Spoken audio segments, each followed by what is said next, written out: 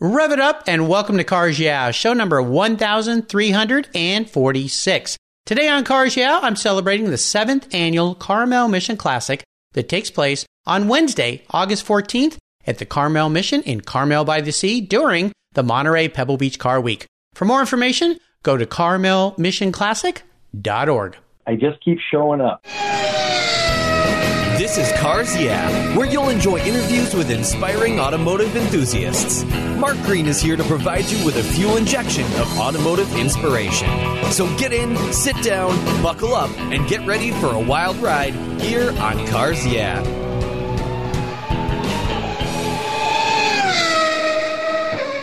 Hello, automotive enthusiasts. I'm revved up and so excited to introduce today's very special guest calling in from beautiful Carmel by the Sea, California, Ed Greco. Hey, Ed, are you buckled up and ready for a fun ride? I am buckled up, ready for a fun ride, ready to go. Here we go. Ed Greco has been the poster and event artist for the Carmel Mission Classic for years. He spent the bulk of his career as the owner of marketing agencies with the emphasis on advertising and collateral production for companies both nationally and internationally. His scope of work included assignments on television and corporate images, film production, animation, art direction, illustration, and cartooning. With several national awards, he worked in display in the U.S. as well as Europe and the Middle East.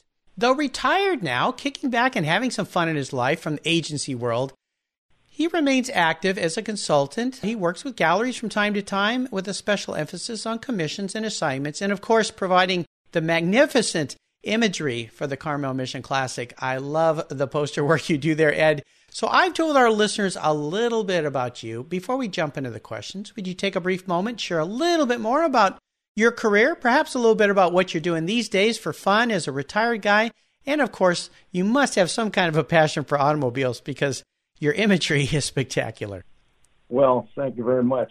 I grew up in San Jose, California. I went to Bellarmine College Prep as a kid. I went on to Santa Clara after that. I majored in economics. So don't ask me how I got into the art thing. It's just been a passion all my life since I was a little kid, and the whole creative process. But it transcends just doing artwork. I'm just a hands-on guy. I love working with wood. I love building things. I just like that kind of thing. So anything I can do that fosters my creative juices, I'm into. And, the art in that capacity comes and goes because sometimes I'm really into it and other times all of a sudden my mind is in a different direction, and all of that's good. But, I got into the marketing after I got out of college, and just one thing led to another. So here I am. And there you are. Well, I have some fun. I'll let our listeners know because I worked for the first 11 years of my life in graphic design, advertising, promotion, marketing, and all that. And so Ed and I share somewhat of the same background, so we had a lot to chat about. But today we're going to talk a little bit about cars. We're going to talk about your life. We're going to talk about the Carmel Mission Classic and those absolutely wonderful poster pieces you do for them every year. I love them. I love the whimsy in them, the characters and everything. But first, I want to start with a success quote or maybe some kind of mantra that you've lived your life by, or maybe it's something new these days. It's a nice way to get the inspirational tires turning here on Cars Yeah. So Ed, take the wheel. Well, to say any one particular thing as a driver in your life, I suppose it would be a little confining. There's so many things that define us, but if there's one thing in particular, I've passed it on to my kids over the years. I was listening to the Johnny Carson show years and years and years ago, and they happened to have Woody Allen on one night. And it was at the time when Woody Allen was really riding the crest, making one successful movie after another.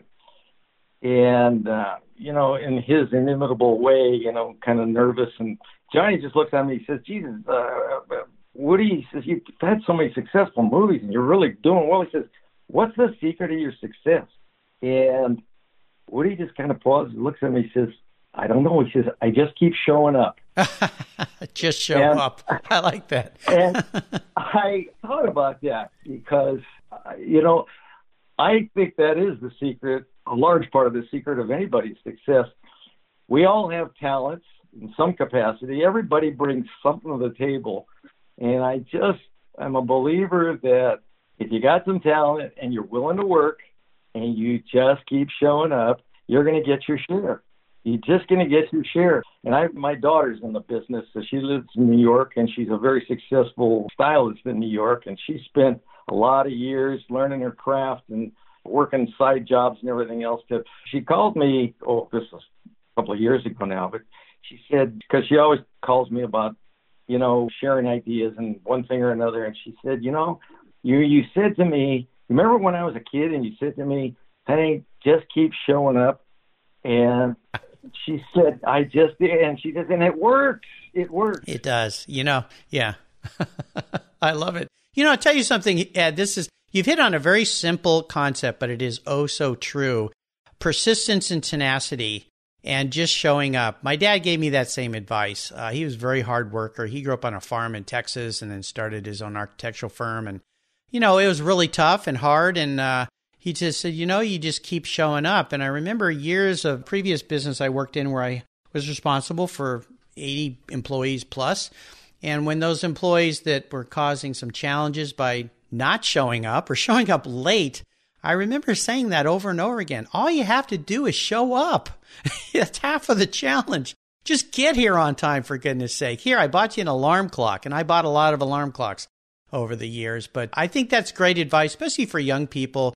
So many people think that you can be an overnight success, especially with all the social media and YouTube, and they think, these people just showed up and did something and now they're famous. And no, it took a lot of days of showing up, right? Yeah, the proverbial overnight success, that comedian that spent 25 years doing stand-up the Catskills before all of a sudden he became an overnight success. Yeah, exactly. I've heard that story too. Well, let's talk a little bit about perhaps a little bit of a passion you have for cars. Is there a pivotal moment in your life when cars kind of struck a fancy in you? Well, again, I look at life as eras. We go from one era to another. And as a kid, I don't know, in my neighborhood, we started out with bikes. I remember a friend of mine that lived down the street, and we all hung out together, and he had this big, big colonial house with a big backyard and the pathways that ran around from the front yard to the backyard.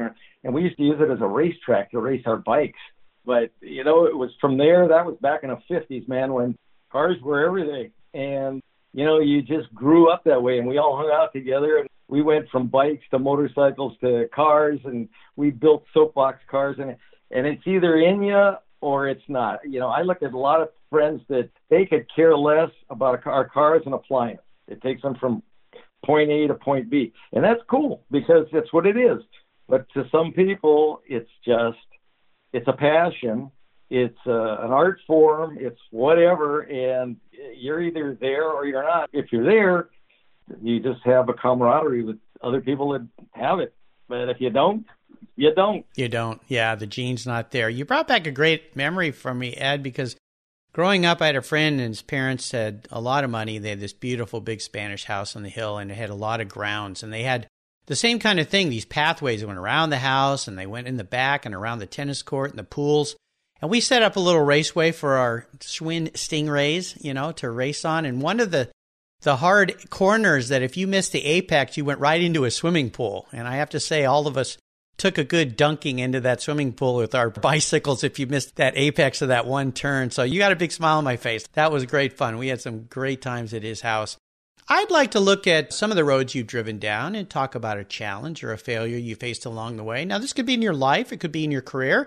It could be in retirement. It doesn't really matter, but share a story with us that kind of pushed you up against a wall, perhaps, and then tell us how you came out of that in a positive light and why that was a great learning experience. Well, I will tell you one that happened to me a few years ago, and it was not as much a challenge in my career, although I've had many. Well, let me preface what I'm about to say. When I got out of college, I had a good friend, his name was John Cody, and his father, I wanted to get in the advertising business. And his father worked for an agency down in Southern California, and they headed up the Chevrolet advertising for California. And not the Chevrolet, excuse me, they were the Dodge Boys. And he's the guy that came up with the Dodge Boy campaign. And I talked to John, that's my college friend, and I said, hey, I'm going down there for some job interviews. He said, he said, why don't you talk to my dad? So I gave me his name and whatever, and I went down, cold turkey. I went to this agency down on Wilshire Boulevard, and I went in and went up to the 3rd, 4th, 5th floor or whatever. I come up to the receptionist, and I said, my name's Ed Greco. I'm a friend of John Cody. We graduated from Santa Clara together, and I'd like to see Mr. Cody is available. And she said, well, let me check. And she went in, and all of a sudden this guy comes out, and he said, oh, you're a friend of John's? Oh, come on in. And in the middle of this day, unannounced or whatever, the guy took me into his office, and he spent about 2 hours with me. And I was just, and here I am, an ingenue kid coming out of, and he spent the first hour telling me all the reasons why I shouldn't go in the advertising business. And then he spent about the second hour saying all the things, the reason I should, and what a great business it was. And one of the things that he said to me that absolutely stuck throughout my whole career and was always talk about a mantra. He said, plan on losing accounts. He said, I don't care how good you are, and I don't care how long, how well your campaigns go. You're going to lose accounts, and you can't worry about it. Just move on and get a new one. And I absolutely internalized as a very young man, and I thought about it many, many, many, many times over the years. And those times when you're just riding the crest, and all of a sudden you get new management, company is sold, whatever the reason is, all of a sudden they come in and clean house, and you're out, and you go like, uh-oh.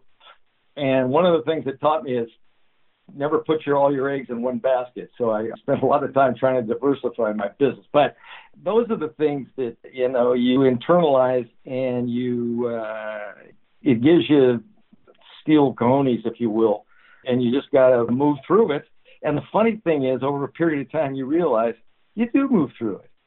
There's nothing that, you move through it, something else comes along, and all of a sudden you go like, how did I get here? And again, it's because you keep showing up. So they all dovetail, in my opinion. And the nice part about getting older, you realize, hey, you just don't worry about stuff anymore. Well, that's a good way to be. You touched on something important here, no matter what business, but since you and I shared the same career path when I was in my first part of my life, I realized that, and I worked for a great gentleman named Richard Warner, and he gave me a lot of opportunities to start from a paste-up artist to become a creative director. And then one day I said, how can I make more money? And he said, be an account executive, bring work in.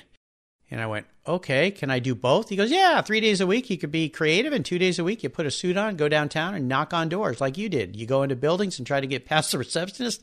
And boy, if that isn't a humbling experience, I don't know what is, It certainly is.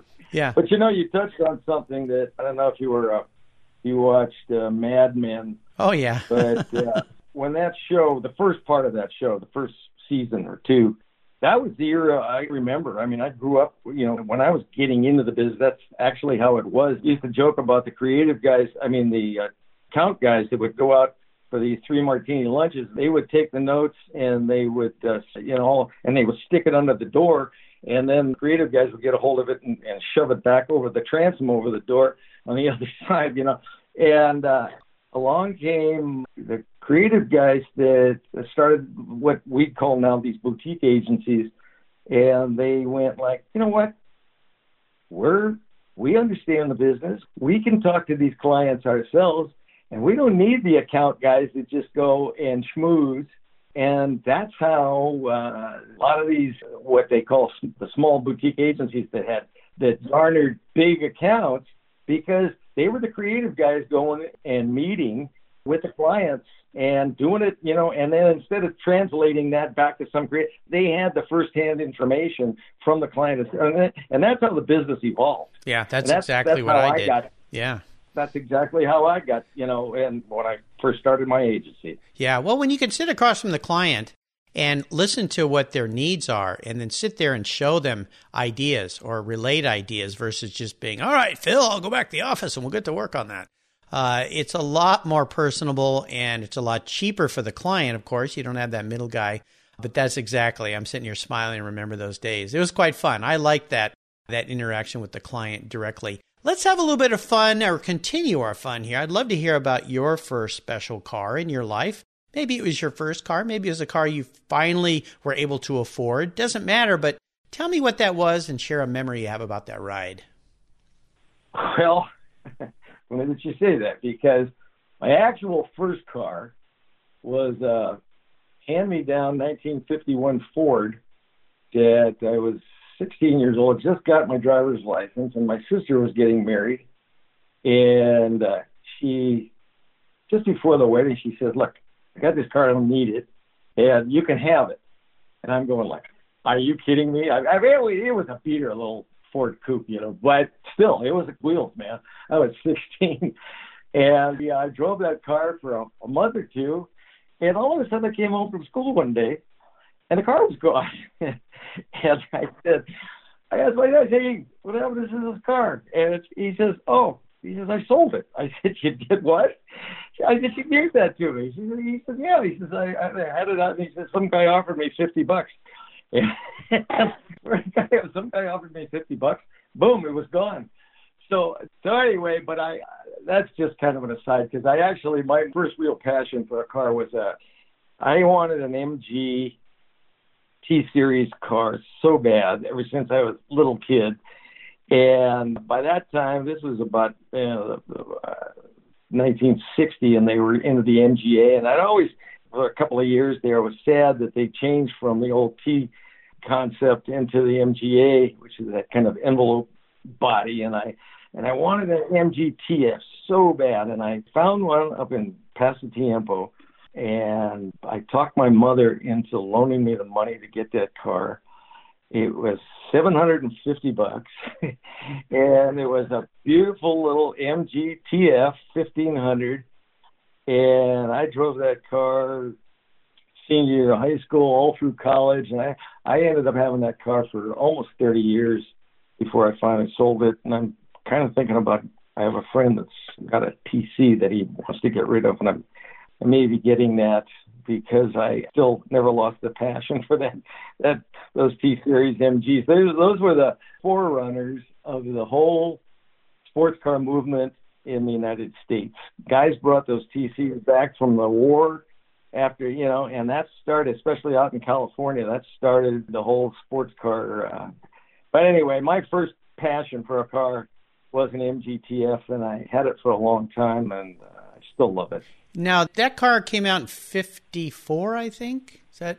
54 was the MGTF after the TD. They had and 54 is still 55, because in 55, they only built it for half a year, because in 54, they went to the TF, but they kept the 1250 cc engine of the TD.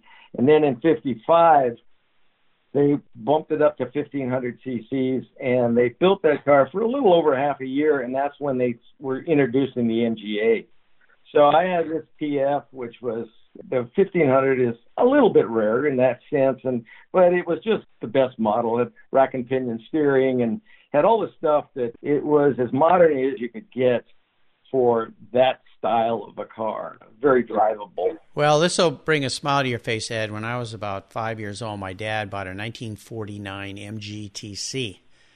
Oh, there you go. He drove that car every day to work, and my sister and I would sit on that back shelf back there behind my mom and dad and go for rides, and he bought us these leather helmets and goggles, that we look like we're pilots, and so bugs didn't get in our eyes and stuff. And yeah, those cars have a special place. Of course, the TF body style changed a little, but yeah, go back to the old MG. I think that'll bring a big smile to your face, and you live in a beautiful area for drives. Is that the seller's remorse car for you, the car that you wish you still had?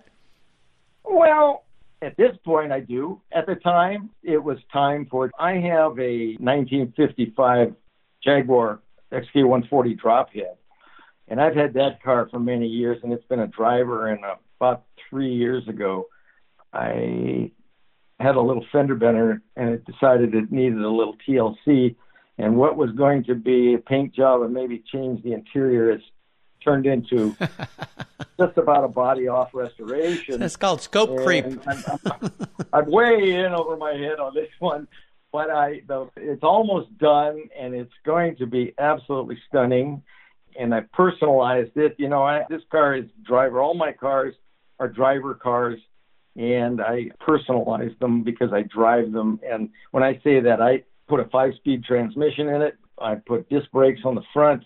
Everything is cosmetically looks identical, but it's much more drivable. And everything, the upgrades that make it a really fun car to drive rather than just because nothing that I've ever had is a closet queen. They are for the road, and I drive the heck out of them. And good for you. That's awesome. Well, I would like to talk a little bit about the Carmel Mission Classic and these posters you've been doing for them for years, because I know you're retired, so the art you do now is for fun. It's for you. You do sell pieces and do commissions if you want, but you're in a wonderful, as they say, golden years, I guess, of your life with your Jaguar, and you can paint when you want, play golf, whatever. But I would like to talk a little bit about these posters, because for those folks that don't know about the Carmel Mission Classic, again, it takes place on August 14th, right in the middle of the week of Car Week, Pebble Beach, Monterey, all the wonderful activities down there.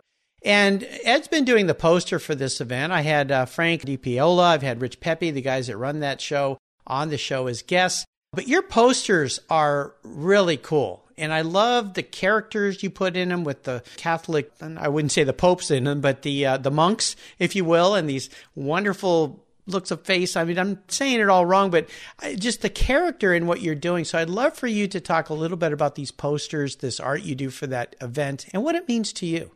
Well, okay, first off, I live there. My wife used to teach school there, and I've been a parishioner at the Carmel Mission since I lived in San Jose, but my folks had a summer home in Carmel, and I consider myself part of the parish for 60 years, 70 years, 65 years. So in that sense, I have a very strong tie with the Carmel Mission.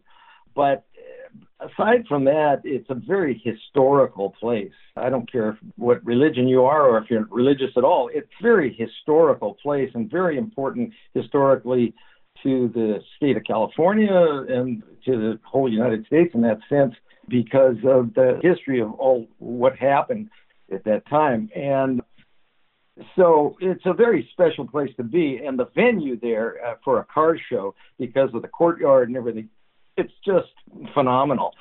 But so when they asked me to be part of that show, they asked me if I would be interested in doing just to kind of make a fun event out of it. They said, would you do a display, an art display for, and I said, it was when I first started going, I said, I'll do you one better. I'll do you a poster, promotional poster for it that you can use, and then you can auction off the art. I'll donate it, and you can auction off the art at the show, and it'll be a little, fundraiser. So that's how it started. It became a tradition. But the style of those posters, and I thank you for your compliment. It's always nice to hear, and I appreciate it. But there's been many illustrators and so forth that I've been my heroes, and people that you try to emulate or things, or whatever. And I could name a dozen of them that have been very influential in my career and my style. But one of the guys that's probably first and foremost is Norman Rockwell, because a little aside regarding Rockwell, as much as at this point now he's a national icon, in his day, as great an artist as he was, critics poo-pooed him a lot because his stuff was too photographic. He was an illustrator, not an artist.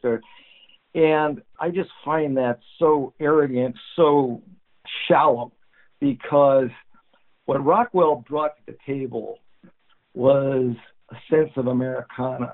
And his stuff, if you look at it from a distance, it almost does look photographic because he was so good at that. But if you really look at it, and look at these kids, and they had a few too many freckles, or their feet were just a little bit their shoes were just a little bit bigger than. So if you really analyze his stuff, it was bigger than life. And the difference between a photograph is just a picture of something, but the art of it is taking that image and stirring people's imagination. And he had a sense of humor. There was always a story in what he did. That's the kind of thing that I try to do with my art, bring story behind it, the sense of humor, the pathos And so, in particular, you're asking me about the posters. Every year, it became right after the first year. The first thing, when the first poster I did, it was going to be, I said, okay, I want to show old car. I want to show some kind of a classic car. I want to show that it's at the Mission. And, how am I going to do that in a fun way? And that first poster I did was a late 20s, early 30s vintage Alfa Romeo race car. Guy's in a race helmet, and he's just coming by the Mission on a dirt road back when, how it would have looked back in those days. So this Mission in the background, and here's this car, here's a couple of Padres standing on the side of the road with their, trying to hold their hats on because this thing, in awe of this thing going by. And so it became apparent that whatever the particular subject of the poster from then on is always going to have three elements. It's going to have a vintage car, it's going to have the Mission in some capacity, and it's going to have some monks in there. And if you look at all the series of posters, there's monks in the background. They're peeking out from behind a tree. A couple of them, one I did with a couple of years ago with a Auto Union car, big, the old silver Auto Union race car, and it's coming right at you. And here's this monk is driving it, and he's got his finger up like number one, and he's going, and there's some of his compadres standing on the side of the road, waving him on. But it's that kind of thing, and you say, how can I add a little fun to this, a little irony, and still be relevant? And that's how those posters have evolved. Well, they're very cool, and the way you described it, now I see that because I love Norman Rockwell and the characterization and little touches he puts in that make you kind of smile, smirk a little bit, and realize the moment of time.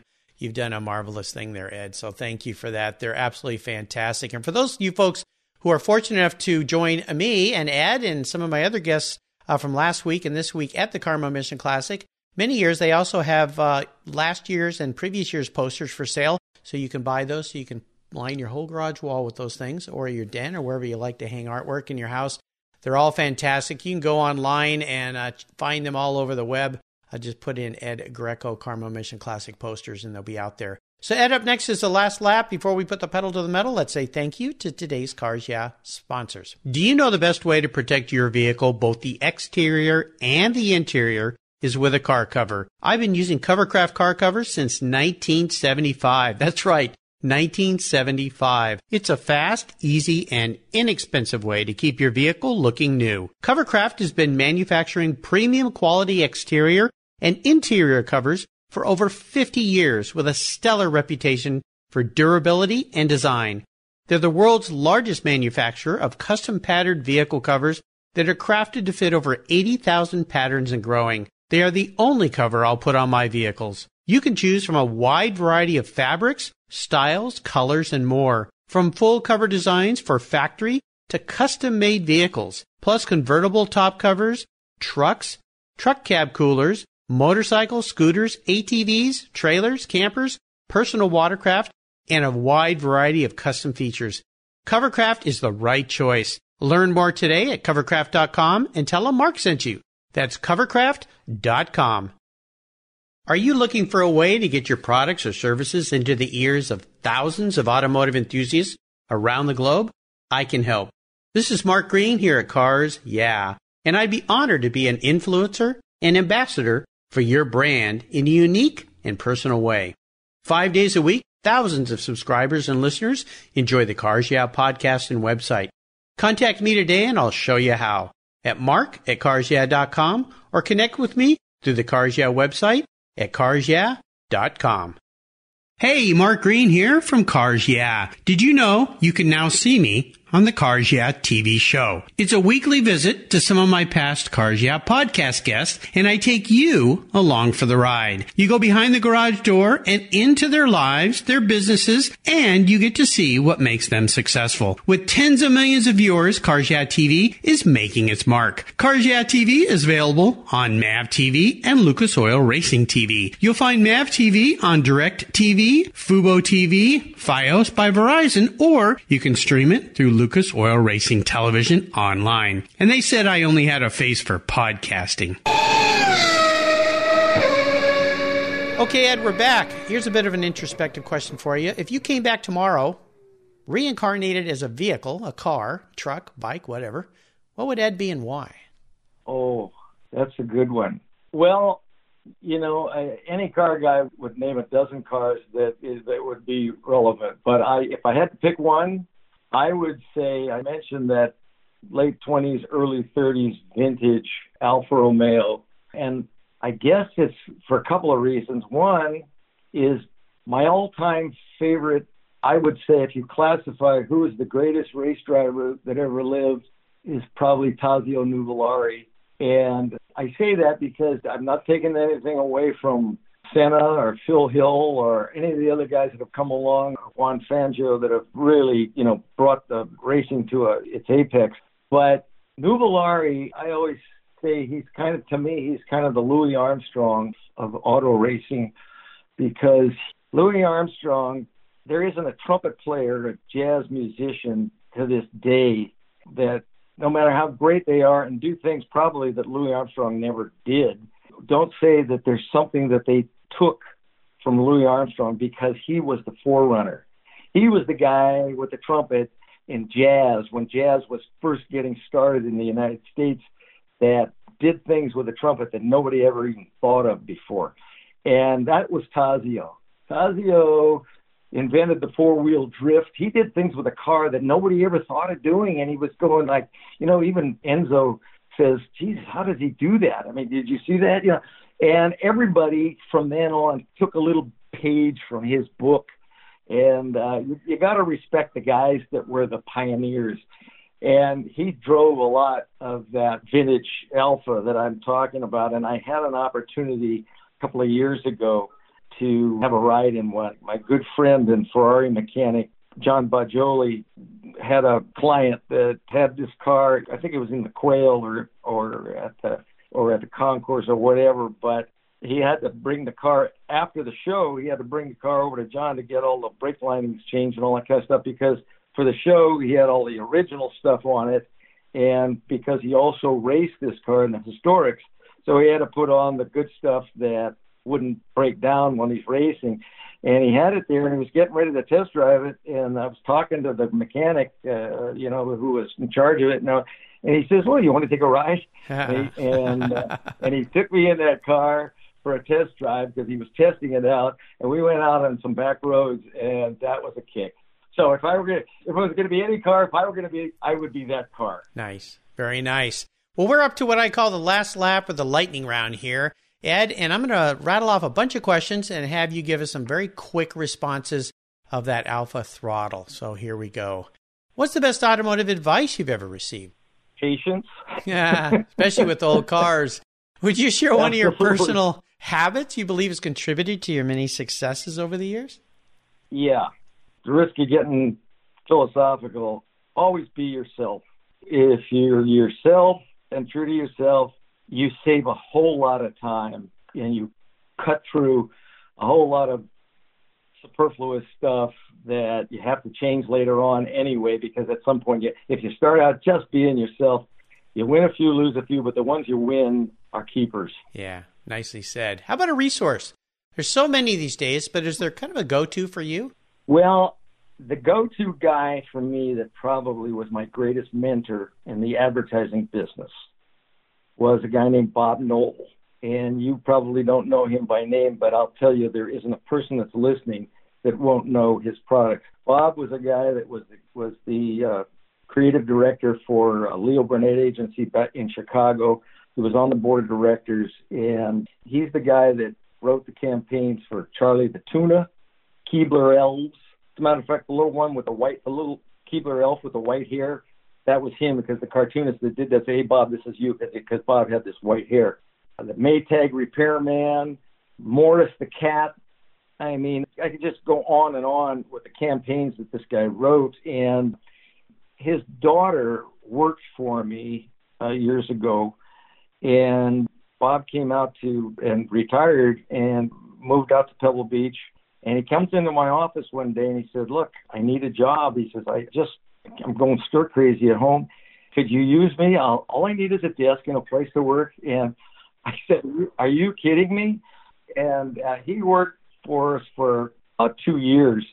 But in that course of that, we became very, very, very close friends. And the things that I learned from him, and one thing specifically that I think is just golden, and if I have any heartache with what I see in advertising nowadays, and sometimes it just frustrates me to tears, is he always said he was always a stickler for the relevance. You would come up with some creative idea and he'd go like, what's the relevance? Creative is, making stuff flash and move around and look cool and all that kind. If it isn't relevant.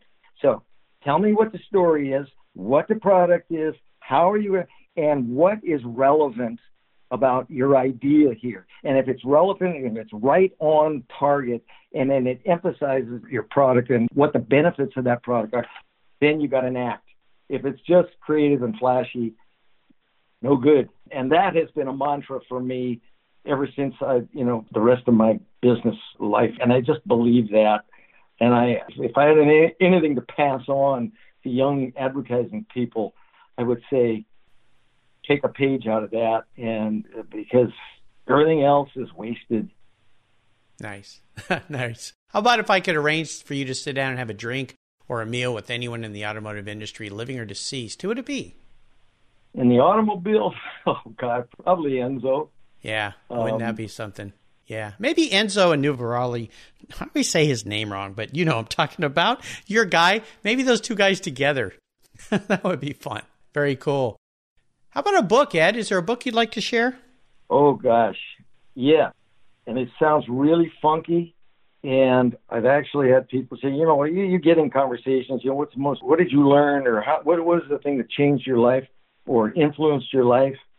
And as superfluous or trite as it sounds, for me, it was Gone with the Wind.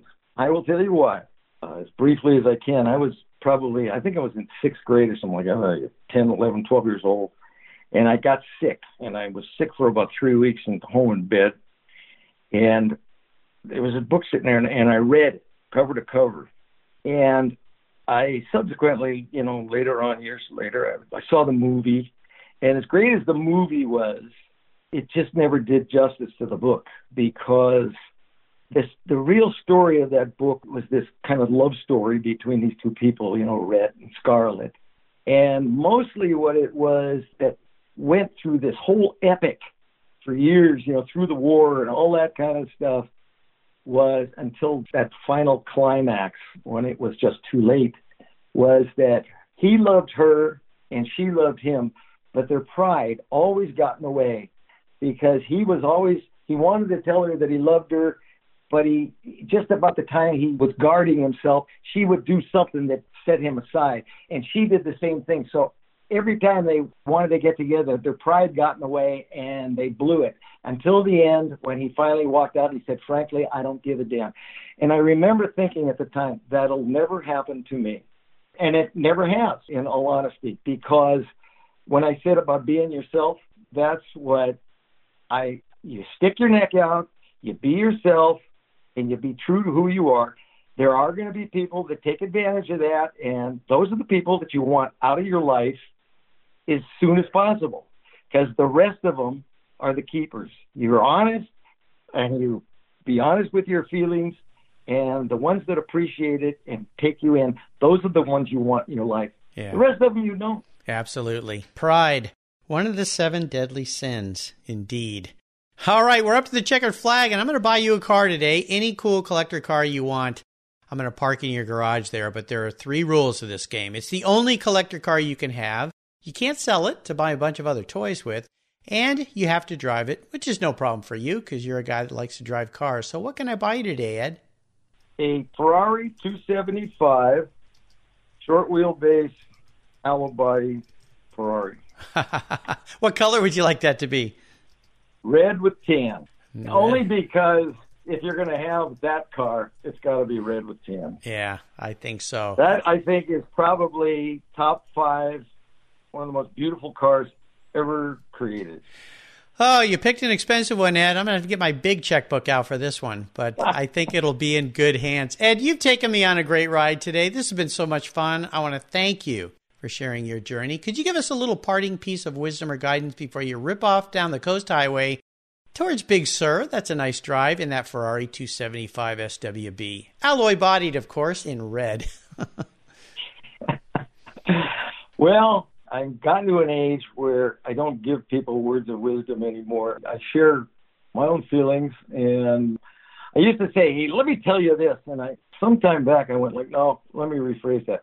Let me offer you this. I don't tell anybody anymore. So be happy, do what you got to do, be kind, all those platitudes. But if there's anything I got to say that I used to tell my kids, don't ever let people tell you nice guys finish last. Nice guys always finish first.